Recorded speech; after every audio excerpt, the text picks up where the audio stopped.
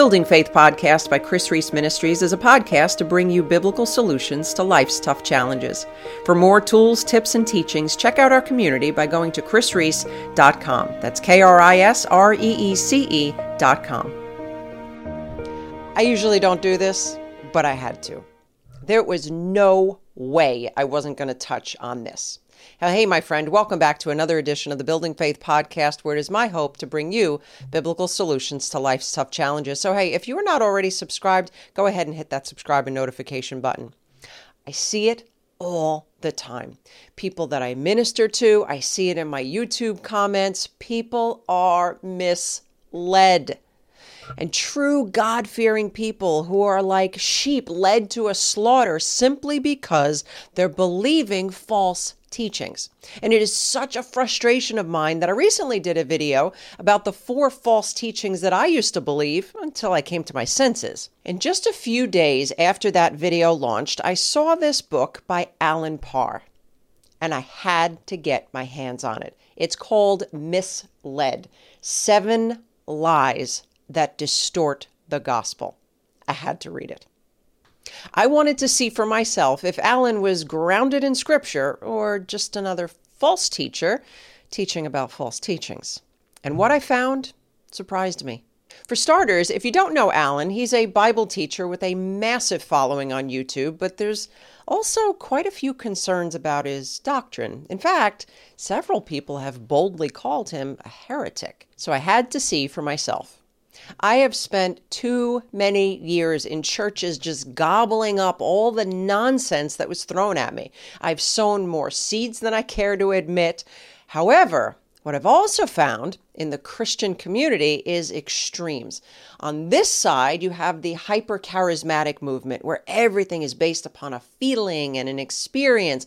And then on this side, you have what appears to be the Walking Dead, where there's no life, no love, no room for the Holy Spirit. Now, I'm not saying that we need to put God somewhere in the middle or that you need to be balanced. What I am saying is that I want to learn from teachers that are not only passionate about our Lord, but true to the text. So, the question is, did I find that in Alan's book? Before I dive into what I liked and what I didn't like, I want to say that I wanted to go into this book with eyes wide open. Now, I don't expect to agree with every teacher on everything, but as long as we stand together on the essentials, I can call you brother. Now, you may be saying to me, Chris, what do you mean essentials?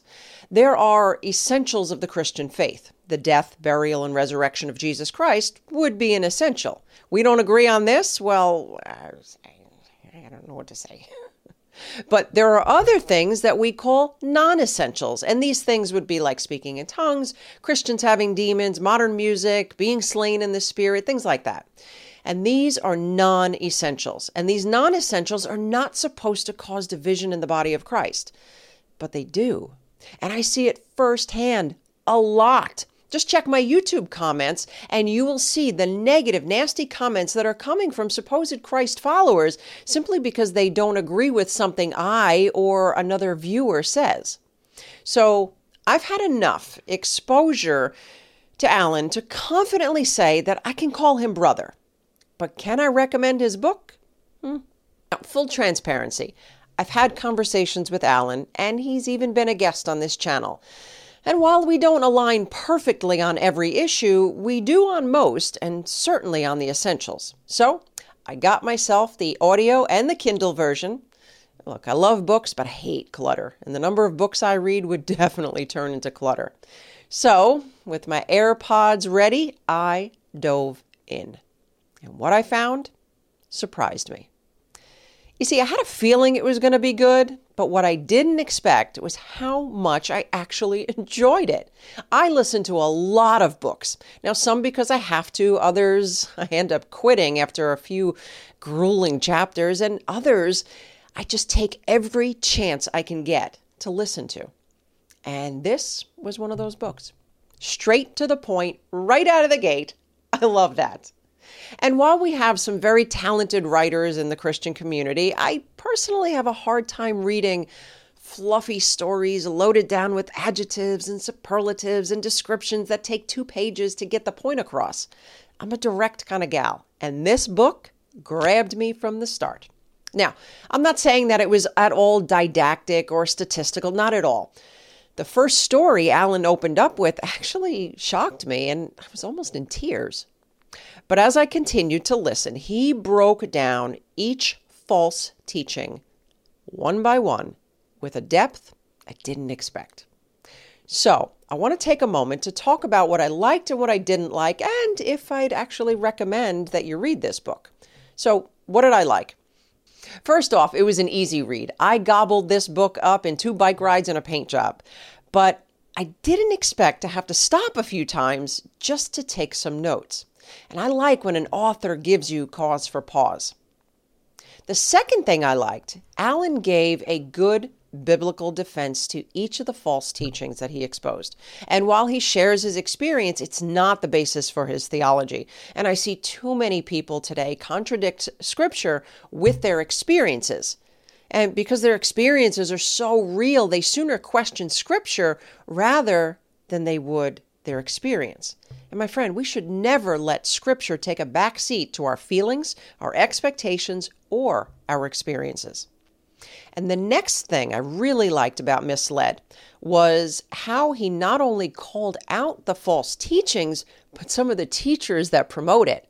And some of these teachers need to be exposed as their teachings are gaining ground because of their popularity. But these types of Christians that are attracted to these messages, they're carnal, they're immature Christians that can be easily swayed, especially if they're not the type that actually check Scripture for themselves. And we need to know these false teachers and the sly, subtle nuances they use to distort the gospel of Jesus.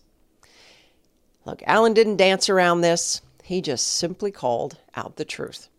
Now, I especially loved the chapter about progressive Christianity, which is a pervasive problem within our churches. And if you're not familiar with progressive Christianity, this book is worth it just for that chapter alone.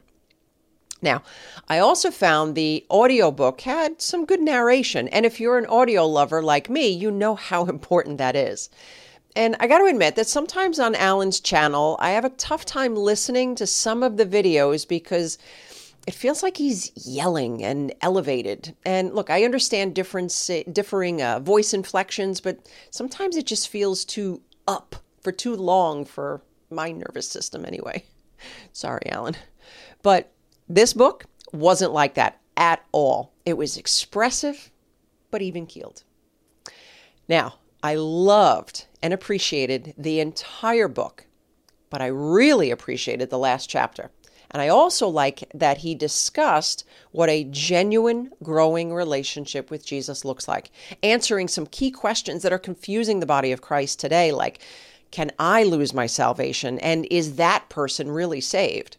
And we discuss this often on this channel when it comes to narcissists. And I believe that this book is going to help break down biblical traits of a true believer so you can begin to answer that question for yourself. And all of this was communicated in a non-judgmental but biblically firm manner. In fact, you could almost feel Alan's undeniable desire to stay true to the uncompromising Word of God. So, all right, enough sunshine and kittens. What didn't I like? I got to admit, I was surprised. There really wasn't much. So if I'm reaching, I would say there were a few chapters that made me think, where's he going with this? But then he always came through with sound biblical backing. I personally think I would have liked some more stories, some more kind of pulling me in. Look, it was very educational, but I would like to have connected with Jaron, the main character, just a little bit more. But who knows? Maybe that would have made the book too long. Just my opinion. Look, he did make a few points to backing up his teaching on eternal security. Not that I disagree with eternal security for the true believer, but he made reference to how a slave, once free, would never want to go back. And I don't know if I agree with that. I mean, we see prisoners wanting to go back to prison all the time. And the Israelites are a prime example of those who were set free, but frequently looked to go back into bondage. Yeah, so I didn't necessarily agree with those examples, but was not a deterrent from enjoying the book at all. So the question is, would I recommend this book? Absolutely. I believe that this book is going to be a game changer for so many Christians. So yes, you do need to get your hands on, or in my case, your ears in this book. It is going to bring a lot of clarity. And if you do want to check it out, I'll go ahead and include a link in the description section below. And whether you listen or whether you read, whether you agree or you don't, your theology will be challenged in a good way with sound biblical teaching and a no-nonsense approach. And if you know me, you know I love no nonsense. And if you want to know the 4 false teachings that I used to believe until I came to my senses, I want to invite you to jump on over to episode 227.